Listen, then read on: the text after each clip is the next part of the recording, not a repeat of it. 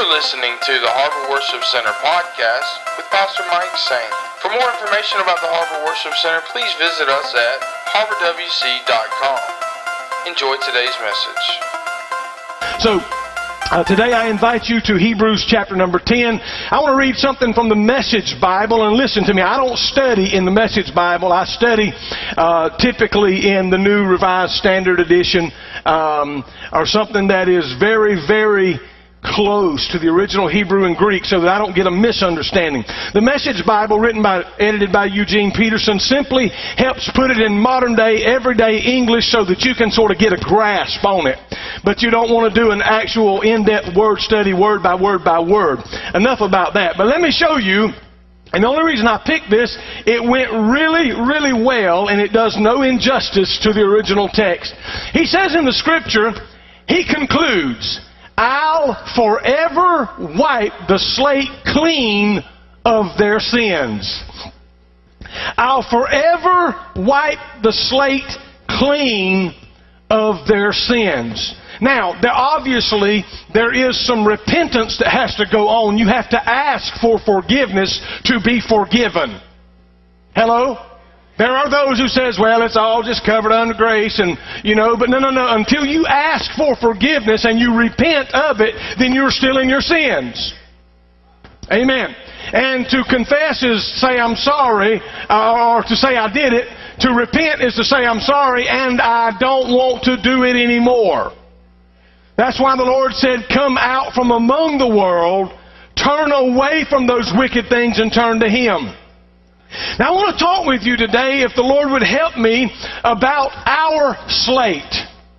Every one of us here today has a slate. And I've got some things on mine that I probably don't want to put up here for you. And you've probably got some things on yours that you think I don't know about. Or that you'd rather I didn't. Amen. And we're all in that boat because we're suffering from this thing called humanity.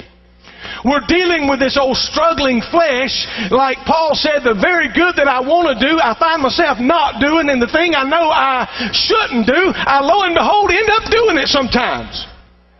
Who shall deliver me from this old body of death, this old flesh that I'm dealing with? So what I want you to know, what you have got to know, what you need to know, and what you need to admit is the condition of your slate. Now there are people who will go look in a mirror, and they'll look in that mirror and see how they look and say, that ain't me. I ain't that big. I've got plenty of hair. It's real thick like it used to be when I was 20. And you can walk away under an illusion. And there are people living in strong delusion of their relationship with the Lord. There are those who are living in strong delusion about where they are really headed. Oh, they look at it and say, I meant well. It's getting quiet in here. I want to talk with you about the condition of our slate, and I want you to understand that we're serving a God who has the ability to wipe the slate clean. Amen? I just want to show you some things right now that has marked our slate, if I may. And so I hope I don't get in trouble with this. And I want to thank Brother William Cribbs for just hooking me up with this slate board. Amen? Y'all give him a hand real quick. Amen. He built that in about 45 minutes, I think. And that's just, how some people have got it and others are trying. But nonetheless, here's what I want to tell you. That this year, I have had some good things happen to me. This year, I have had some great success. This year, the church has had some great success. This year, we have reached, I say this year, I'm speaking of last year. Y'all know I hadn't caught up yet. But in 2015, we broke every church record that we'd ever set. We broke attendance records. We broke giving records. We broke tithing records. We broke recruiting records. We broke serving records. We broke missions records. I mean, we just broke all kind of records, and praise God.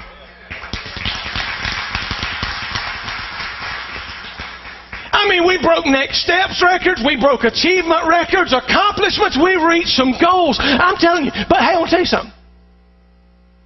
It's a brand new year.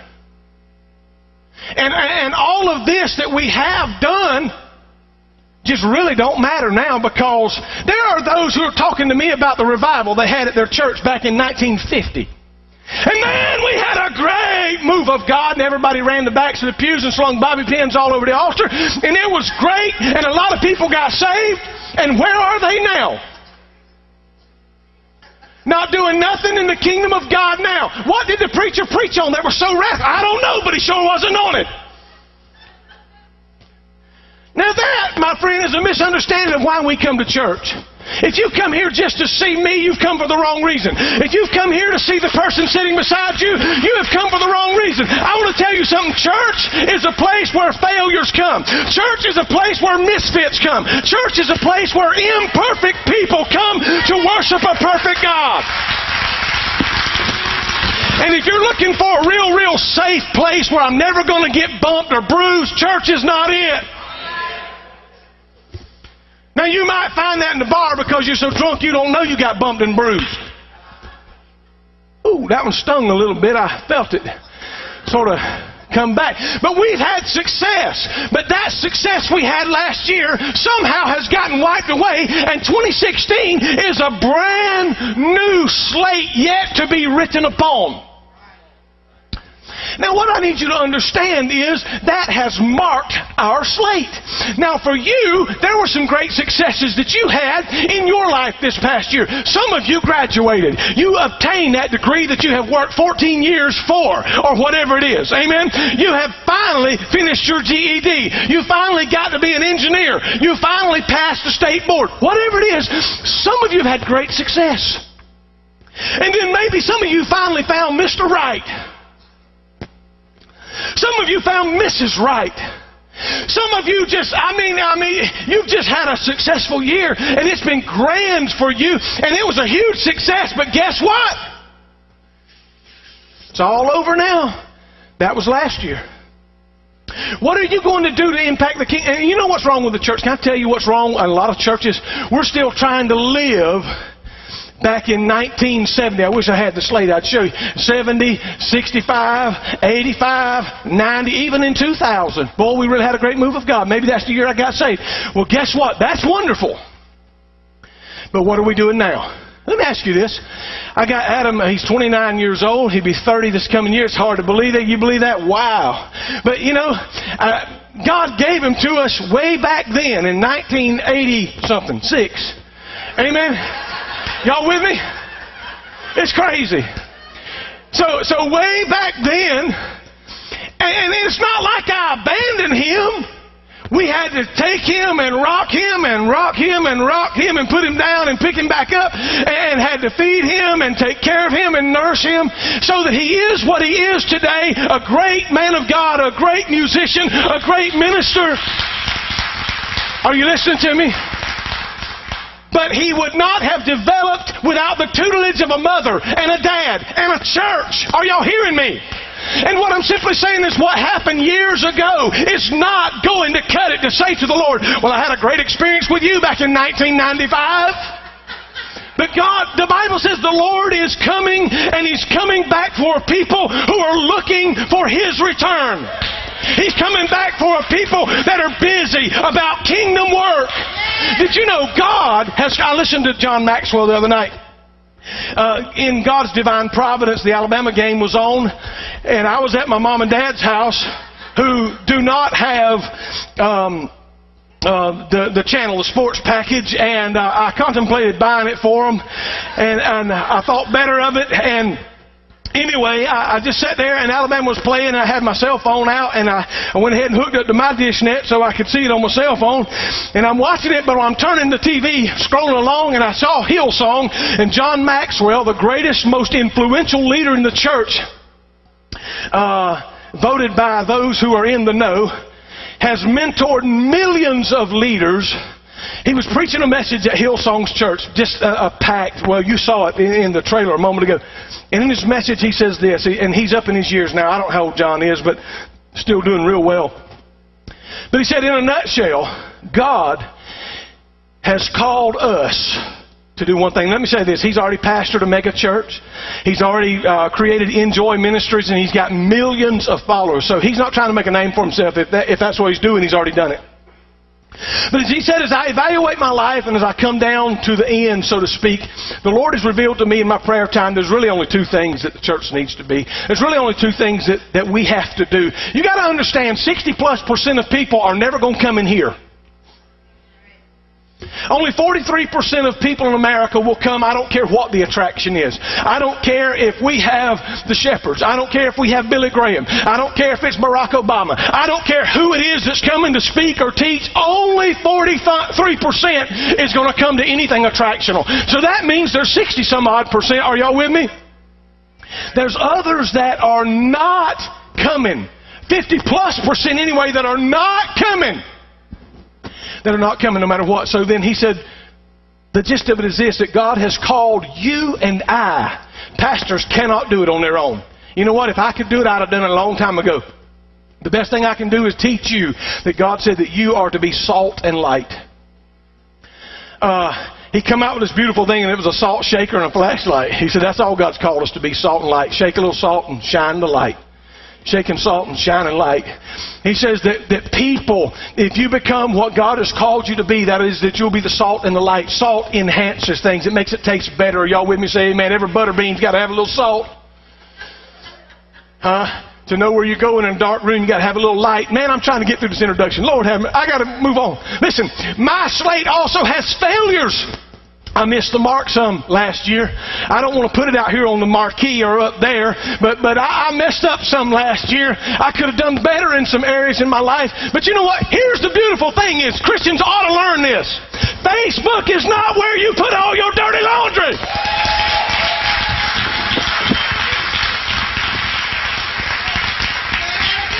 I almost had a shouting fit.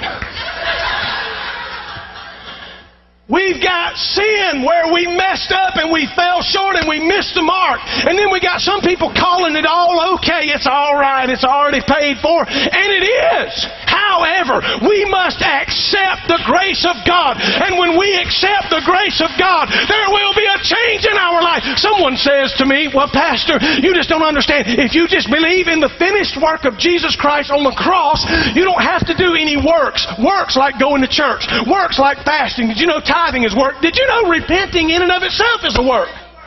Anything you can do with your hands, your voice, or this body gave us, it is a work. The Bible says that, let me go and get you that scripture. Way on down here, but I got to get it anyway. The Bible says that, for by grace you've been saved through faith, and that not of yourself. It is the gift of God, not of works, lest any man should boast. Are you hearing me? But they'll say, well, we just trust in that finished work, and if we just trust in that. Let me say this. If you do indeed trust in that finished work, which was enough, by the way, but if you do trust in it, you will have something to show. You will be doing something. Oh, I know you're wanting an example. Some of y'all looking at me, Pastor, I wish you would show me something. I'm going to. Jesus said, in as much as you have done this unto the least of these, my brethren. What are you talking about? Works? Feeding them, giving them food, giving them something to drink, going to visit them in the hospital, seeing them in the prison. In as much as you have done this unto the least of these, my brethren, you have done it unto me. Likewise, in as much as you have not done it unto the least of them, you have not done it unto me. You say, well, I ain't so sure. Let me say this. If we've accepted the grace of God that's appeared to all men, it will change us. We will not want to continue in sin and justify it by saying, well, it's all under the blood. Listen, it is, let me get real unpopular and, if I may for a second, and unskilled. It ain't under the blood. Sorry, you English majors. It's just not, because what's under the blood is what we have confessed and repented of and done better for. The difference in a saint and a sinner is simply this. We're all sinners, you understand that? But somebody's trying to live right. When they do something wrong, it smites their heart and they say, oh, Lord, I've not only offended the church, I've not only let them down, but I've let you down, God. Wow, let me move on. So, guess what? Our sins and our failures, our disappointments, our shortcomings, guess what? He's going to give us if we will repent. You got to understand this. Some things happen automatically. Our successes, they just go away because the calendar year changed. It's like buying a new calendar. Some of y'all are really into those expensive calendars that cost about $75 or $100 or whatever. I can't remember what they call them. Y'all know. But anyway, you get your brand new calendar. Yeah, go ahead and hold it up, Chelsea. Yeah, she's got one. And guess what? When you get that brand new one, there ain't nothing wrote in it. Until you start putting some things down. Everybody's got a clean slate. This happens automatically. What's wrote over here carries over. Sins, shortcomings, they carry over until you repent of them. They keep following you until you look in the mirror and say, you know what, I am an alcoholic. You know what, I am addicted to porn. You know what, I am addicted to meth. You know what, I am a constant and chronic liar. You know what, I'm constantly a negative person. I can't find one good thing to say about anybody every day, and until you look in the mirror and own who you are, you'll always be what you are.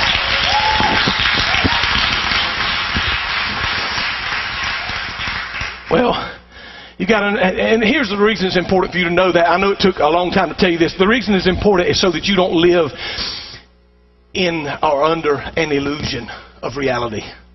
I don't want you living deluded, thinking that you're something that you're not. I don't want us thinking that we, and I say it myself too, that I'm better than I am, because every now and then I have things that pop up and remind me that I'm not. Hello?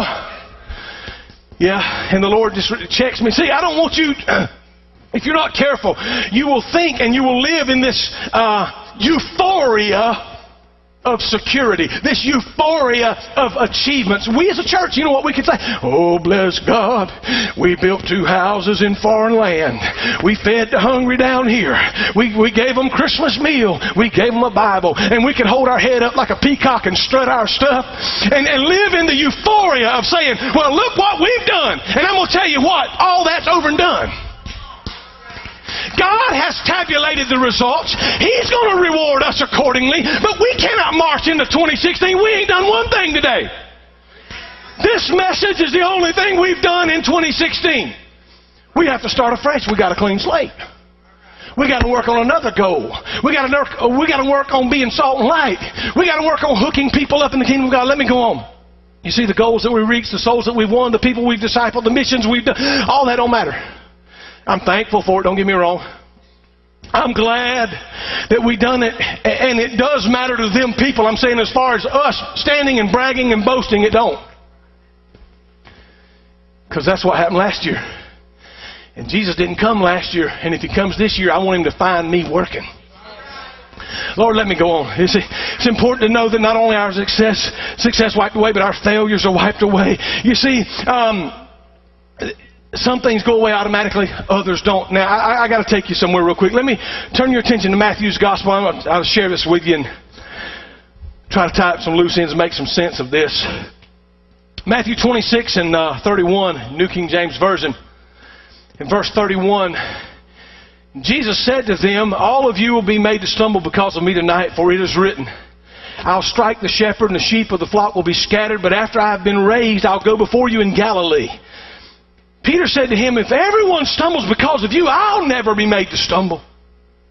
Jesus said to him, assuredly I say unto you, this night before the rooster crows, you'll deny me 3 times. And Peter said to him, even if I should die with you, I will not deny thee. And so said all the disciples. See, we always blame this on Peter, but the Bible says all of them forsook him. Peter took the blame for it. Y'all with me? Let me help you understand this. This was the night before Jesus was killed. He says, now when his disciples said, all of you are going to be offended to me? Peter says, not so, Lord, I'll never be offended to thee. Even if I should die with thee, I'll never be offended of thee and never deny thee in any wise. And the Lord said, Peter, tonight, before the cock crows twice, before the rooster crows twice, you'll be denied me 3 times. Let's run on down to verse 69 of that same chapter. Now, Peter sat outside the courtyard. You understand they had taken him to the Sanhedrin. He had stood before Caiaphas, and they drug him through the streets to Herod, and they here and there and everywhere. But Peter's outside warming himself by a fire. He's out in the courtyard, and a slave girl, or servant girl, came up to him and said, "You were with Jesus of Galilee." But he denied it before all of them, saying, "I do not know what you're saying." And when he had gone out to the gateway, another girl saw him and said to those who were there, "This fellow was also with Jesus of Nazareth." But again, he denied it with an oath and said, "I do not know the man." Capital M, talking about Jesus. And a little later, those who stood by, came up and said to Peter, "Surely you also were one of them, for your speech betrays you." Look at it. Church-going boy, under the tutelage of Jesus for 3 years, he began to curse and swear. I had a pastor that actually gave an example. Holy rollers looked like they had wheeled him out. He began to curse and swear, saying, "I do not know the man." And immediately the rooster crowed. And guess what? Peter remembered the word of the Lord who had said to him before the rooster crows, "You will deny me 3 times." So he went out and wept bitterly. 2 men at that table, or all of them failed him, don't get me wrong, but 2 men especially. One was Judas Iscariot. He betrayed him, and so did Simon Peter. Simon Peter went and wept bitterly. Judas went and hanged himself. Now, I want to break some of this down. Let me say to you that there are too many believers that's going to enter this new year, in fact, many pastors, that will enter this new year living under the veil of darkness of a previous failure. Some of you are here right now, and you're under the veil of darkness of a previous failure. Maybe it happened last year, the year before, and maybe you've carried it over since 2010. I want you to understand that failure is not final. And I want you to, watch this. On the same night that Jesus would be arrested, he's with his 12 disciples, and the scripture records this exchange, and I want to run over to Luke's gospel to show it to you from right there, point out just a couple things, and then we'll get back to our slate. In Luke 22 and 31, Jesus said, "Simon, Simon, Satan has desired to have you, that he may sift you like wheat." Did you know Satan is roaming to and fro, seeking whom he may devour? He wants to kill you. He wants to devour you. Jesus said, somebody say Jesus said. Jesus said, "But I have prayed for you." Somebody say Jesus prayed for him. "But I have prayed for you that your faith may not fail, and when you've turned again," in other words, when you've got it right with God, because he did indeed backslide. And I know some of y'all are flipping out about that word, but if it wasn't real, it wouldn't be in the Bible. "And when you've turned again, strengthen your brothers." Now, you got to get this. Jesus says, "Peter, I have prayed for you, but you're still going to fail."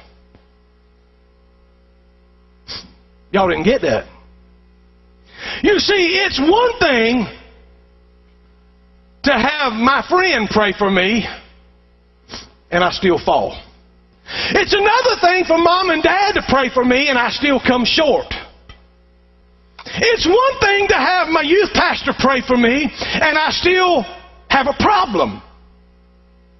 But if Jesus, the Son of the living God, prayed for a man, and he still failed, what in the world is up with that? Are y'all with me? Let me show you. So, I'm praying for you, but somehow we go ahead and do the very things that we shouldn't do. It's entirely different when God's Son prays for you, and yet we find ourselves doing it anyway. It blows my mind, but here's what I want you to get. The term used for fail is the term that we get our word eclipse from. Now, I'm going to put something together right here, and you'll be shouting in a minute, so just hold on. The discovery is kind of one of those, wow, I could have had a V8 moments. watch this. The original term, thinking first that the original term it cannot mean what it does, but guess what? Today, eclipse, here's the deal. The very next chapter we read of the crucifixion and the death of Jesus Christ on the cross, and that word shows up again. That darkness, that eclipse, it shows up again. So, Luke 23 and 44-45 says this. Now it was because the 6th hour and darkness fell over the land until about the 9th hour, because the sun was obscured. And the veil of the temple was torn in two. Now you got to get this. While darkness pervaded the earth, and the sun was obscured. In other words, while it's dark here, something in the temple was happening. There was a great veil of a huge thick curtain from the top to the bottom that separated the Holy of Holies from the holy place.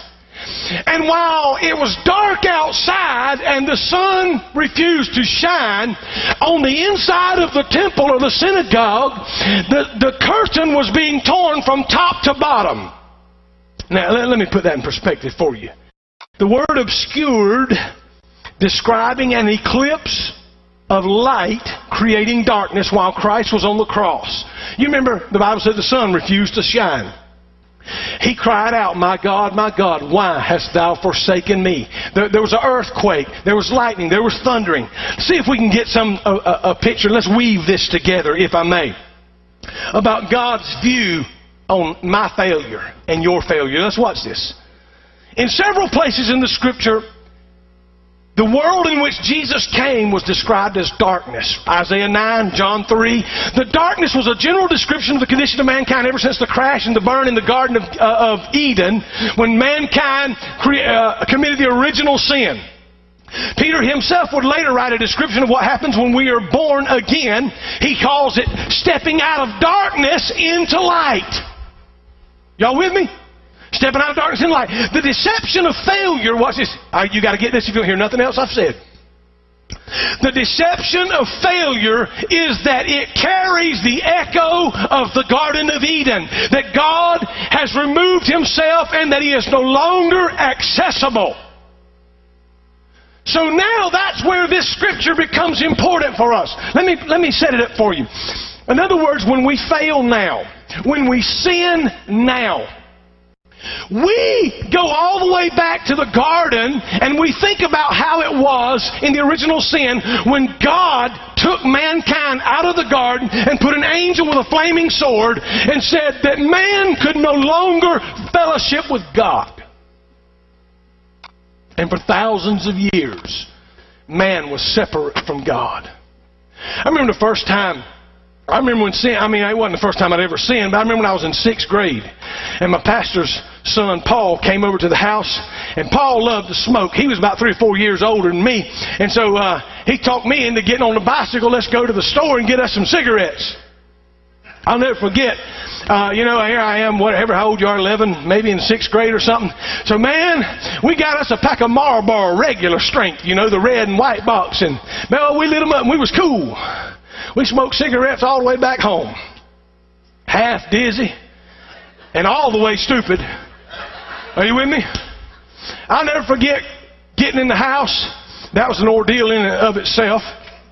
But when I finally got in the house, my dad smelled the cigarette smoke on me and he beat the backside of me nearly off. And the pastor's son. That's the way it rolled back then. If you got caught, Daddy was on staff at the church, man, they all whipped everybody's kids back then. I know we don't do none of that no more. We've got the jailhouse full, but we don't do none of that. Anyway, I'll never forget after Daddy had whipped me, with a leather belt, son, my legs were stinging. I had whelps all over the backside of me. And some of them where the belt curled around and got up here too. Man, I remember laying on a hideaway bed in the living room, rubbing them whelps that was stinging. And I wasn't even thinking about the whipping. What I was thinking about was how bad I let Daddy down. What I was thinking about was how he'll never trust me again.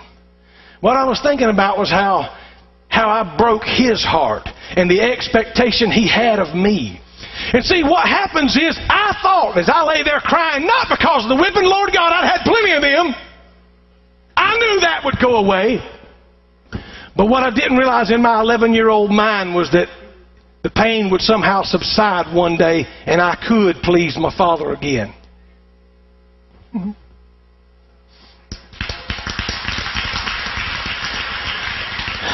Well, so we got to understand is this. The veil in the temple, in the simplest sense, is the device that separated purity of God from the impurity of man. Again, the root of the separation goes all the way back to the Garden of Eden, the ultimate failure. You see, the veil of failure, if you will, here's the deal. On the cross, at that very moment, the eclipse is happening. When everything has gotten so dark because of the penalty of sin, at that very moment, God's power is starting to rip the threads of a veil in the temple that held man back from God. Do you get it? While He's dying because of the penalty of sin, God is starting. I wish I had the sound of a curtain ripping right now, and slowly but surely from the top to the bottom, that heavy curtain was ripped in twain. And now the Bible says we can come boldly before the throne of God to obtain grace to help in time of need. At the very moment we fail and invite the seeming veil of darkness and separation and eclipse the light that we're walking in, the force of the cross is immediately at work, tearing the veil of separation so that you and I can step into a place of redemption. What I'm saying is this, is that when we get to the place of failure, and failure has eclipsed all the light, and it's so dark in our world, the Lord says, you know what happens when you pull back the curtain, right? You can see in. What God says is that was solid, I have ripped asunder. I have thrown the curtain back on both sides so that you can see who I am. Used to, only one man one time a year could go to God. He says, but now, when we fail, when we mess up, when we've blown it, when our slate is so full of all the junk, all the misfortune, all the shattered dreams, all the sin, all the shame, all of the deception, all of the disappointment, everybody we've hurt, and all of that is so piled up, and the light has been eclipsed, and it's dark in our world, God says, at that very time, I sent my Son to die for you while you were still in sin. And rip open that heavy veil so that you could have a clean slate. That I would wipe all of this away, you see. And it would be brand new, a new you, in a new year. Are you hearing me? A clean slate. God says, I'll take care of that. Let me say this. How many of y'all remember the fellow by the name of Jacob in the Bible? Jacob's name meant liar, deceiver, supplanter, swindler. Jacob was an evil man. Now let me tell you something. He was destined to be great. God said it was Abraham, Isaac, and then Jacob. Jacob would have Joseph, and the lineage would go right on down. But Jacob would eventually have 12 sons. Are y'all hearing me? The 12 tribes of Israel that would lead Israel. God would use him greatly. But in his early days, he was a scoundrel. He was like some of us. He stole his brother's birthright. He schemed with his mother. She didn't help. He done all kind of foolish things, but guess what? He got in so much trouble with his brother, the last thing his brother said is, when Daddy dies, I'm going to kill you. When Daddy dies, I'm going to kill you. You stole my birthright. I'm going to take care of you when Daddy dies. As soon as he passes. So his mama said, your brother's thinking about killing you. Esau's going to kill you. So go to my brother's house. Go to Laban's house, your uncle's. Go to work for Laban. So he went down there. He intended to stay just a little while, but he ended up staying 20 years. Boy, I wish I had time to preach that. Boy, I wish I had time. Down there, the deceiver got deceived. You know that. He worked 7 years for a beautiful girl named Rachel, and he woke up the next morning. You couldn't see the girl on the night of the wedding, by the way. You consummated the marriage, and then you saw her the next morning. He woke up, and lo and behold, he's with Leah, the ugly one. Some of y'all been there. Y'all went home from the bar and thought she was a 10 and woke up the next morning and said, oh my God, what have I done? Yeah. What have I done? He said, I worked 7 more years to have Rachel. He did, and then he worked 7 more. I mean, he worked. 20 years has passed. He finally decides, you know what, I'm going back to my roots. On his way, he had stopped at a place called Bethel, and he saw a ladder, Jacob's ladder, angels ascending and descending. I mean, you see that. Going back, somebody come to him and said, hey, your brother Esau's coming, and he's got a bunch of people with him. Scared him out of his mind. He said, you know what, I ain't heard from Esau in 20 years. Last thing told me he's going to kill me. So you know what he did? He got serious with God. That's what we do when we know trouble's coming. Man, we got to go to church. I got court in the morning, for heaven's sake. I need God to help me. I ain't done nothing for him all my life, but I need him right now. And so Jacob turned to a place called Peniel, and he lay down on a rock, and he cried and said, oh God. He really got a hold of God.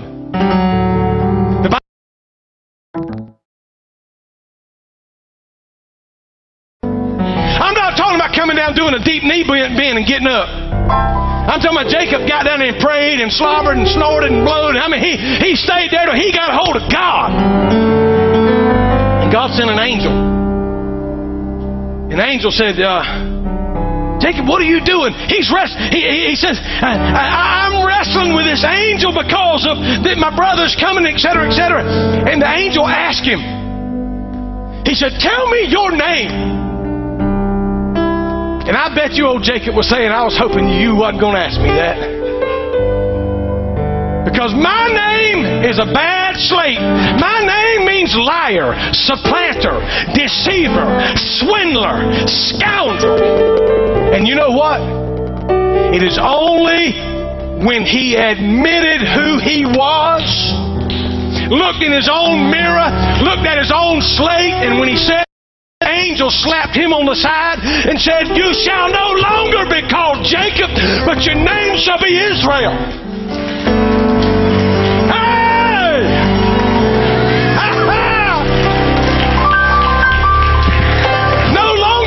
A swindler, a supplanter, a deceiver. Your name shall be called Israel. Let me say this, is when you get to a place in God where you're tired of the darkness, where you're tired of all of that junk and that crap that's pushing you down, He'll give you a new slate if you will admit who you are and where you are. Stand with me all over the house. Oh Lord, help me. Help me, Lord. I want to tell you something. My heads are bowed and eyes are closed. I want to go back to my little story of the Apostle Peter. He loved the Lord with everything in him. He was scared of dying. He was scared of what was going to happen to him. So while he stood before men, said, though I die with you, I'll never be offended thee in any wise. But yet a Jewish damsel, a young Jewish girl, said, yes, you were with them. I know I saw you. Your speech betrays you. And he cursed and swore to God that I don't know him. He was an utter and a miserable failure. He ran to the woods and wept and cried to God. There's something about being sorry. There's something about being sorry for God. Do you know what he did? I'm going to paraphrase this because of time. Peter decided in that failing moment, because I didn't read this to you, but if you can just look up here for a second, Jesus was standing here right in front of the praetorium, and they were questioning him. Peter was outside the doors looking through, warming himself by an enemy's fire back there, say from here to the foyer. And when the rooster crowed the second time, the Bible says Jesus turned around and looked eyeball to eyeball and caught a glimpse with the Apostle Peter. That was the last time Peter saw his Lord living. And he said, I have failed him in his last and dying hour. You know what he did? He gave up. Peter said, I'm giving up on this. I give up on the ministry. I ain't preaching no more. I ain't teaching no more. And you know what he did? He went back to doing what he knew he could do. Some of y'all got your back up. He said, I know how to fish. That's what I used to be. I was a fisherman. You know what Jesus told him on the shores of Galilee? Jesus told him, you shall henceforth catch men. I'll make you fishers of men. But you know what he said? I'm done with that fishing for men. I'm done with that ministry thing. That's over. I've gone too far. I failed him. I'm going to go back and do what I know to do. He went back and he's fishing. I want to tell you something. You remember when Jesus was raised from the dead? The women come to him that day. They didn't even recognize him. He said, go tell my disciples that I'm raised, just like I said. As they started to turn and run away to go tell the disciples, he said, oh, and tell Peter.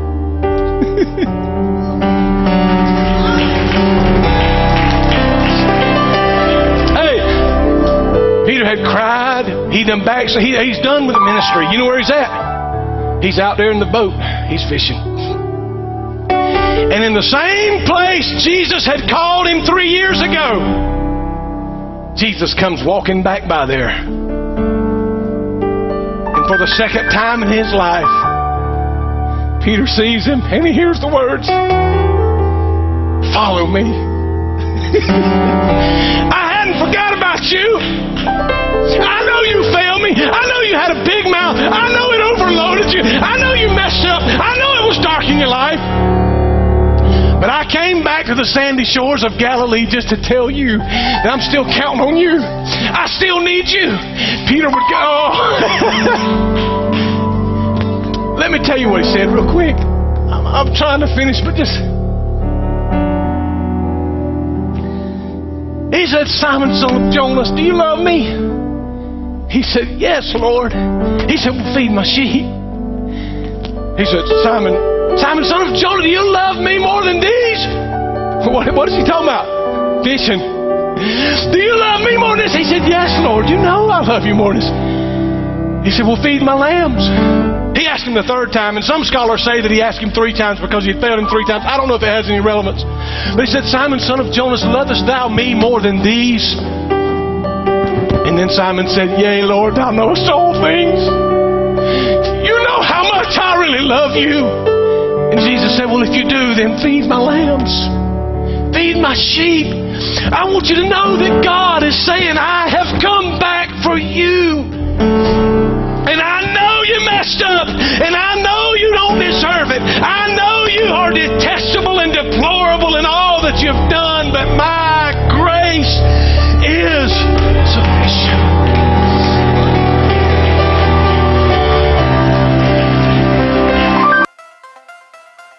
Thank you for listening. For more information, please visit us at harborwc.com.